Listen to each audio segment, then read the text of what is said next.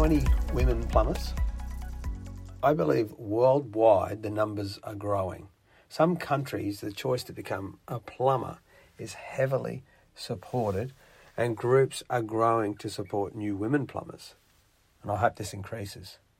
With new technology and the pleasures of money from hard work, many women kick ass as plumbers. Now, here are some strange facts for you. Many plumbers over the past 20 years, men, have had more daughters than sons. The synthetic element of plastic looks similar to estrogen when it enters the human body. The female body can remove plastic from their body more effectively than men. It wasn't the best wording, but we'll go with that. And plastics affect the male body to think it's carrying estrogen and can influence the testosterone and estrogen balance. Just a thought, but I wonder if all us modern mad male plumbers have this chemical body balance out of whack.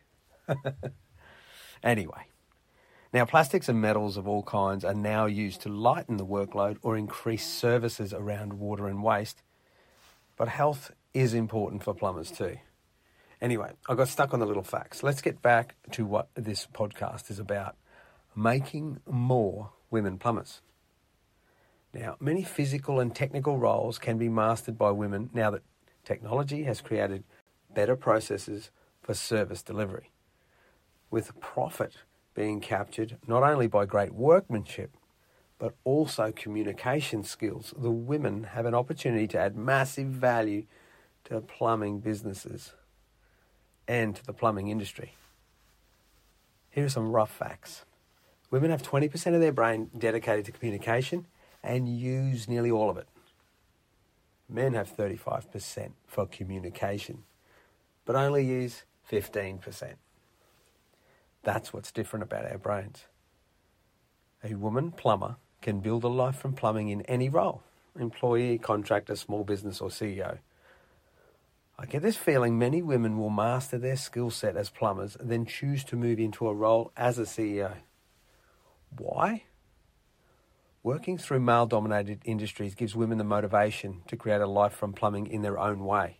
They will spend the time to create a path using plumbing to build their life. Is this a sweeping statement?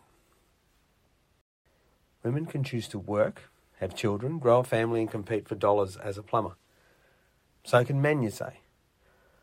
Well, if we look at normal patterns that exist, then the future may lead to 20% of plumbers being women. So how do we grow women plumbers from 3% to 20%? Let's face it, if we don't create more plumbers, they could become electricians. Only joking. With these thoughts, I currently live with 5 girls, and using any skill sets I have to share to make more plumbers is okay with me. Have I seen any job as a plumber that a woman could not do? No. I have had a broad exposure to work in every area of plumbing, and I've used so many different forms of technology, and I'm telling you, women can do it 100%.